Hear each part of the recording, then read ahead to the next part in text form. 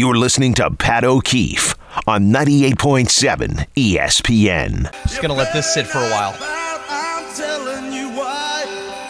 Santa Claus is coming to town. Santa Claus is coming to town. What a way to begin on this Monday, this magical Christmas morning in New York City and beyond with the boss. One of my all-time favorite Christmas ballads. And we got Tom Bauer and Harvey Cruz producing the show this morning, so you know that the music selection is going to be on point, as it always is. Good morning, everyone. Pat O'Keefe with you on 98.7 ESPN New York on this Christmas morning. The gifts are unwrapped in my house. The bacon has been eaten. That's a wonderful tradition in the O'Keefe house, bacon on Christmas morning. The coffee has been drunk, several cups in fact, as you could probably tell by my energy level. And away we go on this Christmas as it comes at a really, really good time. Coming off a football Sunday, a Giants game later today, a full day of NBA action, including the New York Knickerbockers right here. Following my show, our pregame coverage, which I'll have for you, begins at 11:30 on 98.7. So plenty to do, and glad you are along for the ride. Yesterday at MetLife Stadium, I just spoke with Ty Butler a moment ago as he wrapped up his show. And yesterday at MetLife Stadium, kind of an early Christmas gift for not sure Jets fans, but certainly the hierarchy of the New York Jets. First and foremost, the not-so-surprising announcement that Joe Douglas will be back and that Robert Saleh will be back. Most likely Nathaniel Hackett will be back. Look, I was with you guys a week ago last Sunday following the Jets' dreadful loss in Miami when they lost Zach Wilson to the concussion and were never competitive in that game. At that time, you could just tell that it was heading in that direction. And that was before we had actually heard from Aaron Rodgers. Then we heard from Aaron Rodgers on the McAfee show, which further strengthened the case that they were going to keep the status quo. Look, the only thing that has changed from the Jets' perspective, if you compare this year to last year, is the fact that you lost an entire year. But everything else is roughly the same. Right? If you think back to what were the reasons why Aaron Rodgers to the Jets made sense last season? Well, the Jets had a standout defense, one that was so good it got them to 7-4, and then their quarterback play cratered, their offensive production cratered, and they didn't win a game the rest of the season, losing their final 6 and finishing 7-10. So as you look at that team, it wasn't a typical 7-10 team. I mean, they were in the playoff hunt until probably week 15, week 16 of the season last year. They just didn't win another game. So their final record last year looked worse than the team as a whole actually was. It looked certainly worse than the defense actually was. But it was a top-notch defense last year. And as you were analyzing things, well, how can we get this thing better? First and foremost, the biggest thing you were missing was a quarterback. So here we are, literally 12 months later, coming to the end of another season, week 16 this week, 2 more games to go, both of them on the road at Cleveland, at New England for the Jets. So let's analyze what this team is. They have a top-notch defense, and I know it got sloppy in the second half yesterday, and I've been talking about this for weeks. You can't judge the Jets' defense on stats alone because the Jets' defense is asked to do more than almost any other defense in the NFL because they have no offense to balance them out. The Jets' defense in the first half of pretty much every single game they have played this season has kept them in the game. It is a top-notch defense, despite the fact that Jacoby Brissett yesterday, for the second straight week for Brissett, came on in the fourth quarter, lit a little fire under the Washington Commanders, and made a game that they would ultimately lose a lot closer because, frankly, he's a much better quarterback than Sam Howell. And I get why they're starting Howell. Howell's a second-year player. They drafted him. They're developing him. They're hoping that the Commanders are hoping that Howell is their future quarterback. Brissett, unfortunately for him, he's a good player. He's very similar to Tyrod Taylor, where he's a competent quarterback. You feel comfortable when he's playing, But unfortunately for Brissett, like Taylor at this point in his career, he has settled into the role of dependable backup quarterback. But this isn't about the Washington Commanders. Okay, this is about the Jets and their defense. And their defense is top-notch, despite what we saw in the fourth quarter yesterday, them having to barely hold on, and not even really hold on, come back after being up 20-0 and win that game over Washington at home. Top-flight defense, and certainly in sore need of quarterback play, of competent quarterback play. Well, this year, unlike last year, there's more clarity in that area. And because you already know who the guy's going to be next season. It's going to be Aaron Rodgers. He's ready to come back. If the Jets were in playoff contention right now, he could probably come back right now, the last couple of weeks of the season. I'm happy that he's not, because I do want to see what this team, what this defense, what this head coach, who's a really good defensive head coach. He's a really good defensive coach. I want to see what this whole thing looks like with Aaron Rodgers at quarterback for more than 4 snaps. How about 4 drives? How about 4 games? How about 4 months next season? Okay? I want to see what this looks like. I want to see one long go-through with Aaron Rodgers as this team's starting quarterback. So they're in the exact same position that they were last year, except there's less uncertainty because they know who the quarterback is. They don't have to go out and hire his buddy as the offensive coordinator because he's already here. They know that he likes the head coach. If he didn't like the head coach, then Woody Johnson would not have said what he said yesterday about Saleh coming back. Same thing with Joe Douglas. It makes sense to keep the status quo with this team. Now, it's Christmas today. And, you know, you come to the holidays and you come to the end of the year. And, you know, one of the things you tend to do around the holidays is you reflect. It's a time for reflection, which isn't always great because, you know, not everybody has a great year. You know, it could have been a tough year. You could have lost someone. You could have lost a job. You could have suffered personal heartbreak or disappointment, whatever it is. Or you could have had a fantastic year. It's different for everybody. But, you know, most people this time of year reflect on the year that was. Really, starting with Christmas, around the holidays, you get wistful, you get thoughtful, and then leading up to the end of the calendar year, which is this coming week, leading up to New Year's Eve. For the Jets, the biggest regret, and people do tend to have regrets this time of year, the biggest regret for the Jets, despite the fact that they are in the position I just described, which is essentially where they were last year, the Jets, if you're the Jets and you're looking back on this past year, you've basically kind of wasted a year. And in the NFL, more than any other sport, in any sport, that's not great to waste a year. But in the NFL, unfortunately for the Jets, they've thrown away an entire year. Now, could they have done anything differently?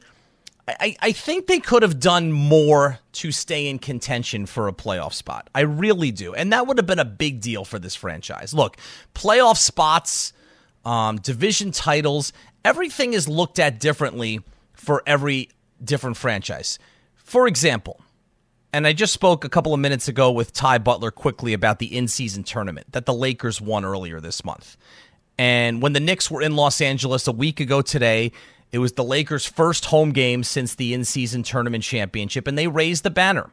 Now, the Lakers, if you're inside Crypto.com Arena, there are banners all over that place for all of their championships. 16 championships, I believe. But whatever the number is, it's a lot, and it's more than any other team tied with the Boston Celtics. In their heart of hearts, I don't believe that the Lakers would have preferred to raise a banner for the in-season tournament. They've said Kobe Bryant, you know, arguably the greatest Laker of all time, has been on the record saying that in their arena, they only raise banners for championships, not for division titles, not for finals appearances. Obviously, the in-season tournament did not exist when he made that statement. But Adam Silver, the NBA commissioner, is so hell-bent on making this event work. And by the way, as someone who was part of it broadcasting the Knicks games and the Knicks made it into the knockout round, I do think it worked. I think it was a positive. I think it did exactly what it was designed to do, which was add some excitement to November regular season games that was not previously there. So mission accomplished. But in order to solidify it, whoever won the NBA Cup was almost going to be forced, if need be, to raise a banner. And the Lakers, they probably needed to have some strong conversations with the Lakers. Now, take the team that the Lakers beat in the in-season tournament championship. It was the Indiana Pacers. If the Pacers had won that, there would have been no conversation between the NBA commissioner and the team. In fact, they probably, and I'm not even kidding here, we kind of joked about this, but now that I'm thinking about it, they probably would have actually had a parade in Indianapolis for the Pacers if that team had won the in-season tournament. So my point in saying this is, for different franchises, different accomplishments mean different things. All right? So if you're a team like the Jets, making the playoffs is far more vital to you this year than if you're a team like the Kansas City Chiefs or the Baltimore Ravens or teams that are in the playoffs seemingly each and every season. For the Jets, they have not been in the playoffs since 2010. It has been 13 years out of the playoffs. So if you are able to hold this together this year and get into just the playoffs, I know once Rodgers went down, those championship aspirations that existed at the beginning of the season, those pretty much went out the window. But if you're going to honestly analyze this entire Jets season, there was a path to get into the playoffs had a couple of things been done differently before the season. You know, first and foremost, more strength at the backup quarterback position. You know, when Aaron Rodgers went down 4 snaps into the game, 4 snaps into the season, and all of a sudden you turn to Zach Wilson, a guy you had just cast aside. He had some moments. He had some moments in the Chiefs game. He had some moments in the Broncos game. He had his best moment and his shining hour was the Houston Texans game just a couple of weeks ago, which may go down as his last win in a Jets uniform. He hasn't had many of those. But a stronger plan at backup quarterback for what the goals were for this season was an absolute necessity. Stronger depth at the wide receiver position, more depth at the offensive line position. And that's where, that's where they really get you with the Jets, especially Joe Douglas with his background, as an offensive lineman and supposedly an offensive line guru. The fact that he's been here for 4.5 years now and has not yet shored up that offensive line is really troubling. So if those things were done properly before this season had begun, perhaps the Jets could have withstood the catastrophic injury to their franchise player, their centerpiece, at the beginning of the season. That didn't happen, and that unfortunately leaves a sour taste in your mouth. So where are you right now with the Jets? Douglas is coming back. Saleh's coming back. And here's the thing that you have to remember about this, okay? Woody Johnson spoke with New York Post's Brian Costello yesterday, gave him that information. He broke the story. You only, if you're an owner, you only make that announcement once, okay? Next year, if a reporter has to ask the owner of the Jets if he's going to bring back the hierarchy of this organization, Douglas, Saleh, Hackett, whomever. If that question needs to be asked 12 months from now, then the answer has to be no. Okay? Even it happened to Rex Ryan. You remember Rex, right? Comes in, gangbusters, first 2 years, AFC Championship game. Year 3, they were trending towards the playoffs, and then the Victor Cruz game happened, and that season ended in disappointment. And then year 4, they rallied to an 8-8 record. And Woody Johnson, after the game in the locker room, announced that Rex Ryan was going to come back. And there was a celebratory feel in the locker room that they were happy that their head coach was going to come back. That was only one time, right? The next time there was a question about Rex's job status, he was gone. You only get to make that announcement once. If your coach, your GM, your whomever puts you in a position where you have to be asked those same questions a second time, then chances are you're not going to come back. So that's where Saleh is, and that's where Joe Douglas is right now. We'll put Hackett aside because he's a unique case. Hackett is here only because of his friendship with Rodgers. Douglas has done some good things, and I've defended a lot of his picks and moves in the past. Less so this year, because I think Douglas was the biggest culprit this season about the year falling apart. And Saleh's done some really good things as a defensive coach. The problem that I have with Robert Saleh is I just don't know how he is as a head coach yet. If Saleh ever moved on, if the Jets got rid of him, if they decided to go in a different direction, I think he would probably be on the market for 5 minutes. And there would be a dozen teams lining up to try to hire him as their defensive coordinator. And the league, the history of the NFL is littered with guys with that type of resume. But he wants to be a head coach, and this is his last chance. You know, he's 17-32 now. And yesterday was his third win as the head coach of the Jets in 3 seasons in the months of December and January. Didn't have any last year. Okay? Got 2 this year. Houston a couple weeks ago and yesterday. Okay? But his record 4-13, 7-10 last year, 6-9 this season. Wins are important in the NFL. It was a feel-good day for the Jets because the players really do, especially Saleh. You know, the general manager's different because he doesn't have as much personal day-to-day interaction with the players. But Saleh is in there every single day. And that's another thing that I think speaks positively for the head coach. The players really do seem to like him. Now, you hope, because he's not the most commanding presence, even though he's like a big dude, a big physical dude. But he doesn't just seem to be the kind of presence who walks into a room and commands that room. That being said, the players really do seem to like him and take to him and play hard for him. You hope that they don't like him in the way that students like an assistant teacher, a substitute teacher. That's the hope that's not the reason why they like him. But whatever the reason is, it was a feel-good day for the Jets because you like to win. You've now won twice, and winning's hard in this league. Anybody will say that. It's a cliche, and especially when you're wearing the logo of the Jets, winning is extremely hard. They've now won twice since Halloween.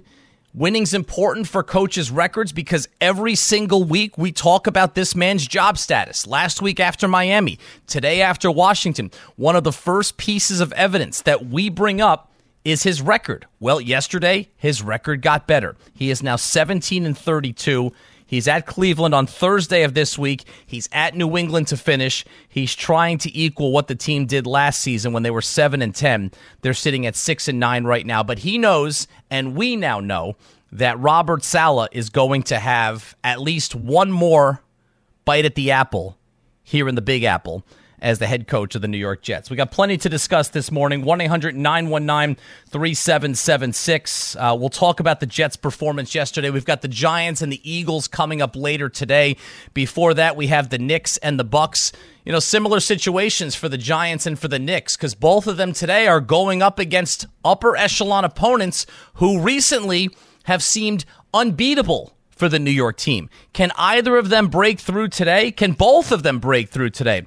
We'll discuss all of it Christmas morning here on 98.7 ESPN New York. You're listening to Pat O'Keefe on 98.7 ESPN. All right, good start. I'm keeping a list. And Harvey, I am checking it twice of your musical selections this morning. Started with The Boss.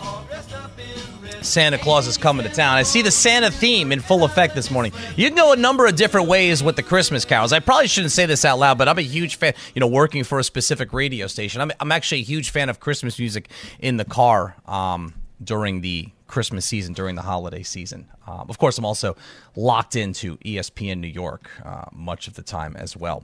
1-800-919-3776. Pat O'Keefe with you. Christmas morning. Long day that we'll spend together. Hopefully you'll hang out with us or with me.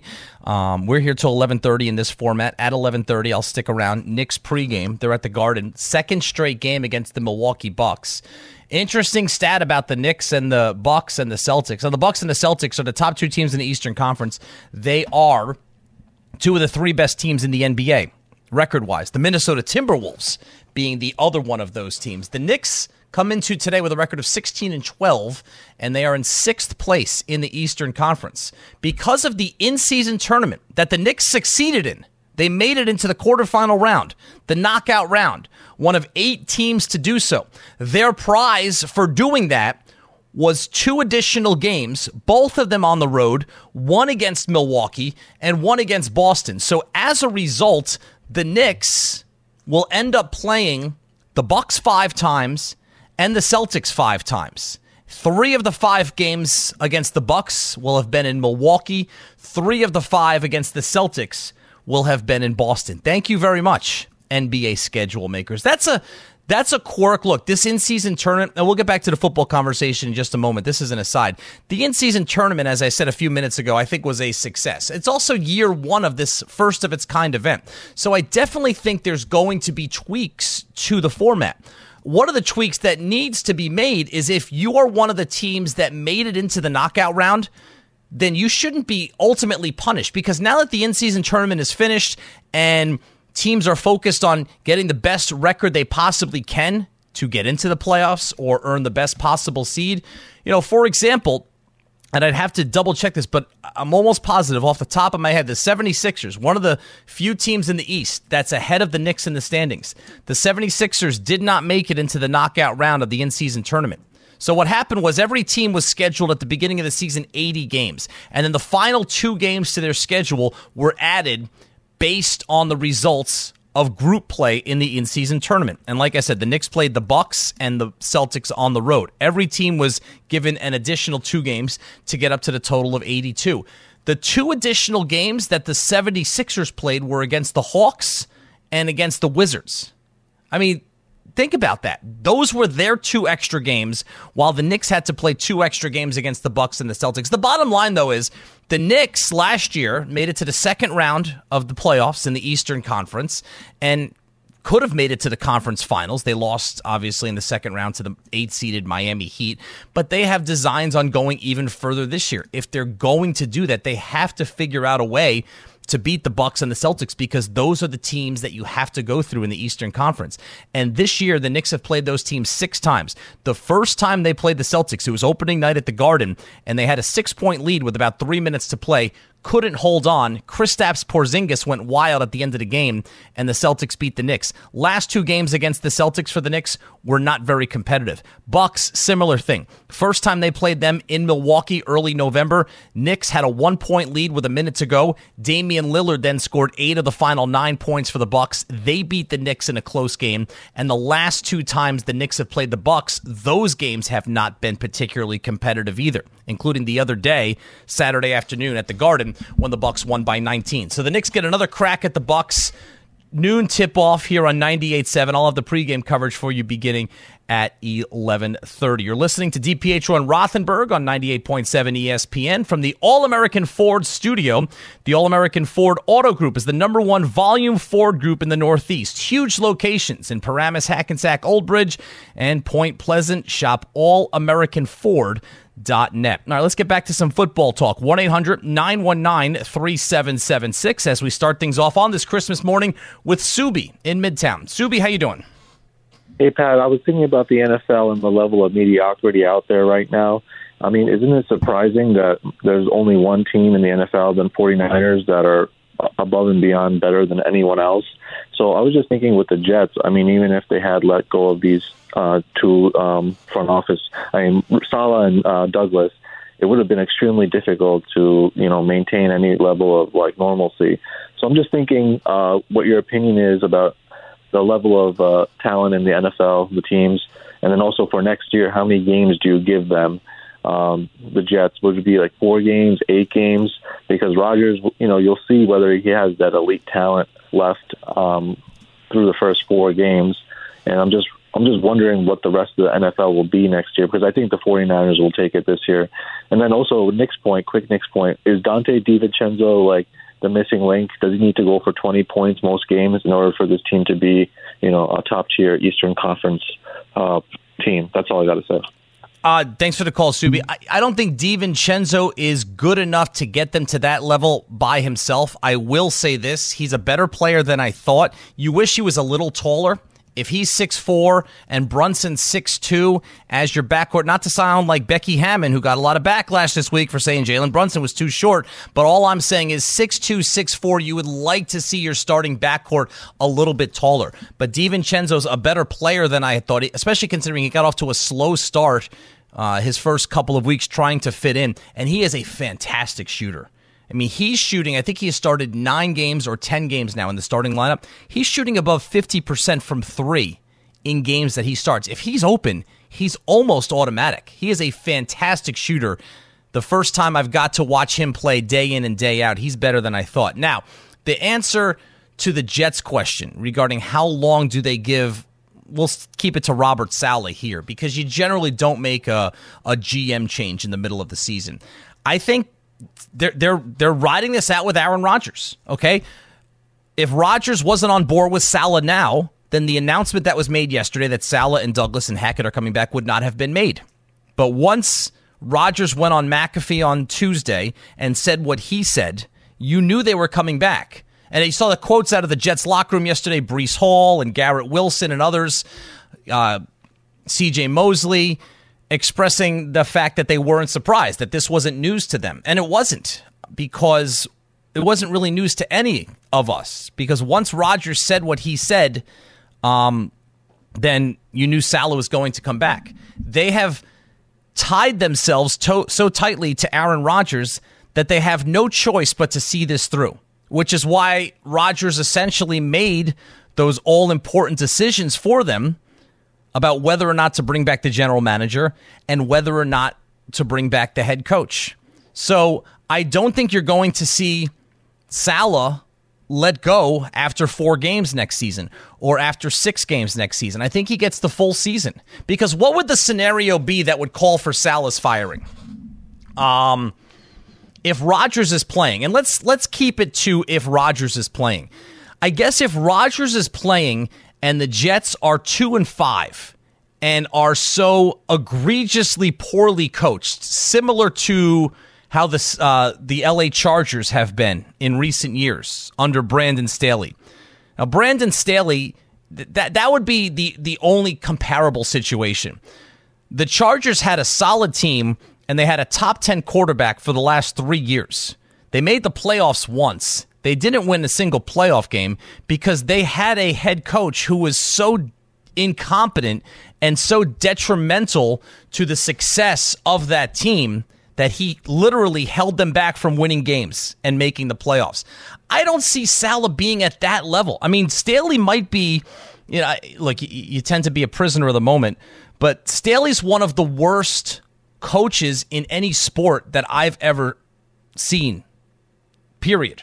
Saleh's not that. Saleh's a terrific defensive coach. So right off the bat, Saleh's a really good coach for half the team. All right, but what you need to see from Saleh is you need to see him command the entire team. John Harbaugh does that. Mike Tomlin does that. Andy Reid does that. Mike McDaniel does that. Kyle Shanahan does that.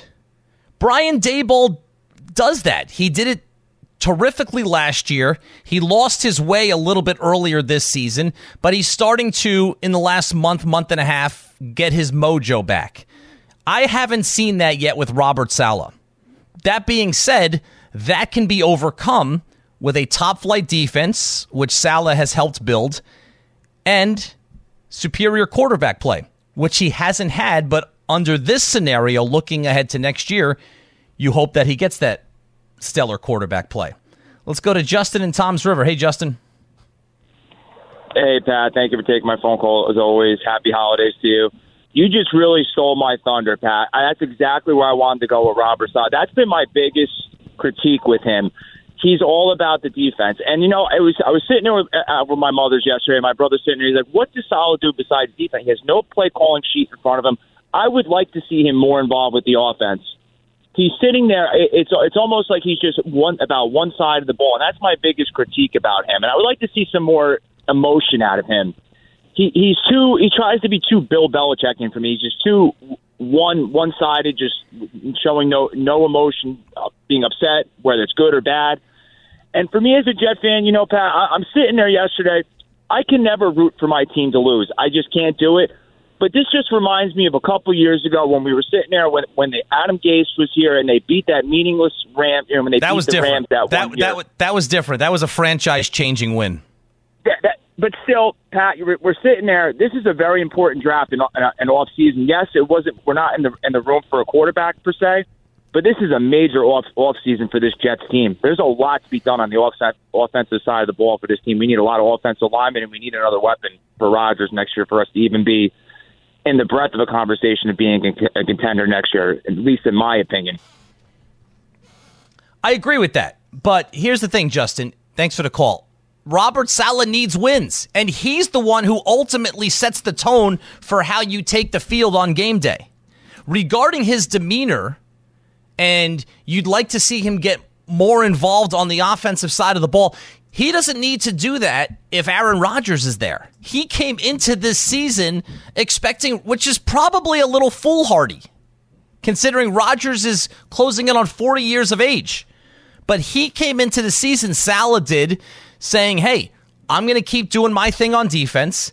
The defense was really good last year, got us to 7-4, got us in position where Rodgers wanted to come and be our quarterback. That was because of us. That was because of our defense. And it was true. All right? So he's like, I'm going to keep doing my thing, and I've got this guy coming in, and he's gonna run the show on offense. And I'm not even talking about Nathaniel Hackett. I'm talking about Aaron Rodgers. And then, of course, Rodgers goes down, and now what are you stuck with? You're stuck with Nathaniel Hackett coming off one of the most feeble, I'm not even going to call it a full year coaching performance because he was fired before he could get to one full year as the head coach of the Broncos. But you're stuck with Nathaniel Hackett having to coach Zach Wilson. That's what I mean by taking command of the team and taking command of the room. I just feel like Saleh sometimes doesn't know who he is yet as a head coach. I don't know him. I've been in his press conferences. Obviously, I've watched a lot of them on television. I've listened to him with the guys on the Michael Kay show a lot. Robert Saleh is a really nice guy. He's a really nice guy. I think that's genuine. Does that always translate to being, a top flight NFL coach? Not necessarily. I think he's a terrific defensive coach. And I think even if you're not the commanding presence in the room, I think that can still be overcome. And he'll have a chance to overcome that or further grow into that role. I mean, he's very fortunate in this day and age, just in the sense that if you're 17-32, which is his overall record right now, and the fact that he's getting a fourth year, and he's getting a fourth year with an all-time great quarterback. Most coaches now don't get a third year. All right? A lot of coaches now, ask Nathaniel Hackett, don't get a second year. Saleh's, up until yesterday, had lost 2 out of 3 games that he had coached. And he's getting a fourth year, and he's getting that year with Aaron Rodgers. So he's doing something right. Let's go to Francis in New York. Francis, how you doing? Yeah, doing well. How are you? Happy holidays. You too. Thanks, Francis. Actually, in the car. Couple points, both about the Jets. And I only had 1 point to make until the last caller called in, so I apologize. But in regards to the offensive line, you mentioned depth probably about 15 minutes ago, and the lack of depth being something that you wish Joe Douglas took care of in the offseason. I'm not sure if necessarily lack of depth is the correct thing to complain about. I think maybe lack of top-end talent is something that is easily complainable about. But I will say, and I'm not a Joe Douglas guy, I think it's very difficult to get on somebody when you're on your 10th offensive line combination in 9 weeks. So when it comes to depth, I'm not sure how many GMs their offensive line would have looked decent in a situation where they had so many injuries. Top end talent, totally get it. They shouldn't have went into the season with the left tackle situation where it was. That could have been better. And then the second thing I want to mention, and I apologize, is the guy who just called, absolute bonehead. Getting upset about Robert Saleh not being more involved at the offense is insane. The reason he was brought in was because he was a leader of men and because of how good he was on the defensive side of the ball. People forget, when the Jets hired Saleh a few years ago, they were lauded. He was interviewing all over the place, and everyone said it was an amazing hire. The second Robert Saleh picks up off the play sheet and starts calling plays, or is more involved in play calling, you're gonna have more issues than you even know what to do with. I don't think that caller was calling for Robert Saleh to be calling the offensive plays. I I don't think he wanted to call the offensive plays, but he said he sits on the sideline. He doesn't even have a playbook in front of him. The second Robert Saleh is involved in the offense, you're in trouble. That's just a fact. He wasn't brought here to do that. Listen, there's more issues, Francis, and thanks for the call, than Robert Saleh's, what he's holding or what he appears to be doing than when the team is on offense. I'll stick to my point and not the guy who called in 2 callers ago. My point is this: Robert Saleh, as the head coach, needs to command the entire team and command the entire room. All right, Andy Reid in Kansas City isn't calling the defensive plays. That's Steve Spagnuolo's job. But Andy Reid is in charge of the entire team. Just from my observation, and we've seen this guy work for 3 years now, my observation is terrific defensive coach. The last 2 years, I throw year 1 out because they were coming off of Adam Gase. They had a rookie quarterback who was in and out of the lineup. I throw year 1 when Saleh went 4-13 out the window. But the last 2 years, you've seen real positive signs that this team could be something. But what separates, like, look at Pittsburgh this year. And a week ago, everybody had Tomlin fired. And here he is again. They go and beat Cincinnati this week.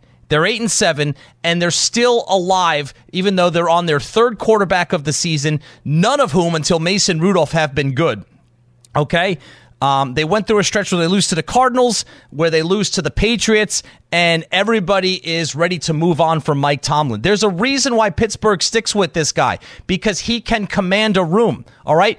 There's one thing to building a defense, which Robert Saleh has proven that he can do. But what's the missing piece to get this team from 7-10 to 9-8 or to 10-7 and get them into the playoffs, right? What's the missing link? That's where a head coach of the entire team, needs to figure out a way how to beat the Raiders on the road when you're winning virtually the entire game. That's where a head coach needs to figure out a way to beat the Patriots, who, as it has turned out, are a terrible team this season in week 3. Look, the Bills game, they open the season, Rodgers goes down, you win that game basically on emotion and Josh Allen's boneheadedness. Then you go to Dallas and you run into a buzzsaw, and then you come home to take on a Patriots team that was ripe for the picking, and you couldn't score more than 10 points. It took them too long to regroup from the Rodgers injury. The Patriots game, the Raiders game, the Falcons game. Those are the 3 games you point to on this Jet schedule. That's the difference right now between 6-9 and 9-6. And that's where head coaching comes in. That's where he needs to do more as the head coach, the CEO of this team. He needs to do more than just build a terrific defense. He's done that, okay? But you need to add whatever it is that John Harbaugh seems to add, or Mike Tomlin seems to add, or Kyle Shanahan, or Andy Reid, or Brian Daboll last year seems to add to get your team over that hump. And that's what this franchise is missing right now. 1-800-919-3776. Pat O'Keefe with you. Christmas morning on 98.7 ESPN New York. American Ford, the best, the absolute best. I love them. Dave loves them. We all love them. I'll tell you what else I'm loving is my brand new custom matte gray wrap Bronco from All American Ford. Thing is gorgeous. All American Ford has the largest selection in the area. It's not even close. They have amazing holiday deals going on right now with some of the best prices of the year. Thousands of dollars off MSRP and in rebates to make your holiday shopping easy. The All American Ford Auto Group is definitely on Santa's nice list because he brought them tons, and I mean tons of inventory, selection, and prices you won't find anywhere else. Right now, all models and trim levels. Don't settle for less. Shop only the best, and that's All American Ford. G-Men star Kayvon Thibodeau is on All American Ford's team. He's got a custom Roush Performance F-150. All American Ford is the #1 Roush Performance auto group on the East Coast. They have humongous locations throughout New Jersey in Paramus, Hackensack, Old Bridge, and Point Pleasant. They're a hat-trick auto group. What does that mean? It means they have the largest selection, great prices, and an award-winning experience. They're the largest Ford auto group in the Northeast. The tri-state area is truly All American Ford country. Do yourselves a favor, shop online at allamericanford.net. You're listening to Pat O'Keefe on 98.7 ESPN. Rolling her along on this Christmas morning. Hope everyone is having a great one. Wonderful holiday season. Pat O'Keefe with you. Guys are off, I think, all week. DPH and Rothenberg. Jake Asman and Maria Marino, I believe, will be here. starting tomorrow morning. Thank you, guys. Harvey and Tom producing the show. Ty Butler and I have the K Show this week. Not today. We have Knicks basketball today. But starting tomorrow, Ty Butler and I, 3 o'clock the rest of the week on the Michael K Show. Football Mondays are brought to you by InfinityUSA.com. Discover more about the luxury and performance of an Infinity QX60 crossover at InfinityUSA.com or visit your local Infinity dealer today. So that time of year, we're talking obviously a lot of football. We're talking some potential coaching changes, although I don't think there will be any in this town this season. Certainly there will throughout the league. We'll talk a little bit more about the NFL as a whole as we continue on this morning. Let's go back to the phones for the time being and say hello to Dan in New Jersey. Dan, good morning. Hey, Pat. Merry Christmas. Happy holidays. Merry Christmas, Dan. Thanks, man. With Saleh, I'm definitely not going to argue your point, right? Because the simple thing is good coaches find ways to win. I guess we're going to find out next year as far as head coaching and the current regime. But I called in because I actually wanted your opinion on post Aaron Rodgers. Obviously, we need to fix. Wait, what? I'm looking at the big picture. What is post Aaron Rodgers? I'm talking about like the future of this team in terms of like, do we draft a quarterback as part of our draft class next year? That's, I guess, my point, for him to learn under Rodgers for a year. Because Rodgers is only going to be here for, another 2 years, 3 years, absolute tops. Obviously, I'm not looking a decade into the future. I'm just, 2-3 years down the line. This defense is going to be good for a while. Obviously, we need to fix the offensive line. That's going to start with Rodgers. That starts the next draft, as we've all talked about in the past couple of calls and stuff. But I was talking to your screen call, and I was even bringing up, like, the example. It might sound silly, but, like, even, like, the Commanders with RG3 and Kirk Cousins, like when they drafted a guy in, the first round late and then in the fifth round or something like that, just because, and you said it, the quarterback position is the most, important in all sports. And as Jet fans, we know that we haven't had any luck with that. So I just wanted to kind of get your opinion on if we should get a guy in to learn under Rodgers or what we should do with that going forward. It's funny, Dan, and thanks for the call. Merry Christmas. That's, I think, and look, it's not the top story. It's an important one that nobody has spoken about, is what do the Jets do at quarterback after they move on from Aaron Rodgers. And this, as far as what they should do this year in the draft specifically, it's intertwined with all of the other talking points on this topic. First and foremost, how closely the Jets have aligned themselves and tied themselves to Aaron Rodgers until he takes off the Jets helmet for the final time. Rodgers, if he's going to come back next season, you look at this Jets team. The defense is fine. A couple of holes you want to plug, but I think if the defense has a representative offense to balance it out, it's going to be a top-flight defense in the NFL for a third straight season. It's offensive line and it's wide receiver depth. Those are, and by depth I mean like a number 2 wide receiver. Those are the two areas where the Jets have to dedicate the majority of their resources to this offseason, especially the offensive line. All right. The only caveat, now Marvin Harrison Jr. from Ohio State looks incredibly, incredibly special. If for some reason he's available where the Jets pick, and I haven't looked yet today where the Jets would pick, but I don't think from what you hear, he's like a top 3, top 4 pick. I don't think the Jets at 6 and 9, they're not picking that high up in the draft. He'd be the only guy available that would cause me to maybe not select an offensive lineman in the first round. Now, the Jets are going to be fortunate, as most teams who don't need quarterbacks but pick towards the top of the draft are, because quarterback is the one position that is overvalued. So, yeah, you have the 2 guys at the top of the draft, Caleb Williams, Drake May. Now you're hearing the Heisman Trophy winner, Jaden Daniels, who didn't start the season even as a projected first-round draft pick. Now you're hearing him as, a top 15, top 10, top 7 pick. So if there's a third team that moves up ahead of where the Jets would pick to select him, now all of a sudden, those are 3 picks that have been made at a position that you don't need to draft. And that always benefits the teams that are at the top of the draft or near the top of the draft that don't need to pick a quarterback. So that will help the Jets. Maybe probably still not a Marvin Harrison Jr. falling to them, but an offensive lineman that you might not have been able to pick where you are might become available at that spot because he drops down, surpassed by the quarterbacks. But the Jets have to go offensive line, and the Jets have to go wide receiver. And the offensive line has been so bad this year. And listen, by the way, I had a caller last segment call me out on my use of describing the Jets' problem with the offensive line. I mentioned the Jets are lacking offensive line depth. What I meant by that is, the Jets couldn't even get to 5 offensive linemen. So I wasn't even talking about, they needed to, have a stronger option at the 6th, 7th, or 8th offensive lineman. No. I meant the Jets, behind Elijah Vera-Tucker, who was lost for the season, and Joe Tippmann, who, despite that bad snap yesterday, has looked like a good pick and a future building block on the offensive line. The Jets didn't even have a third offensive lineman this season. So for me, depth is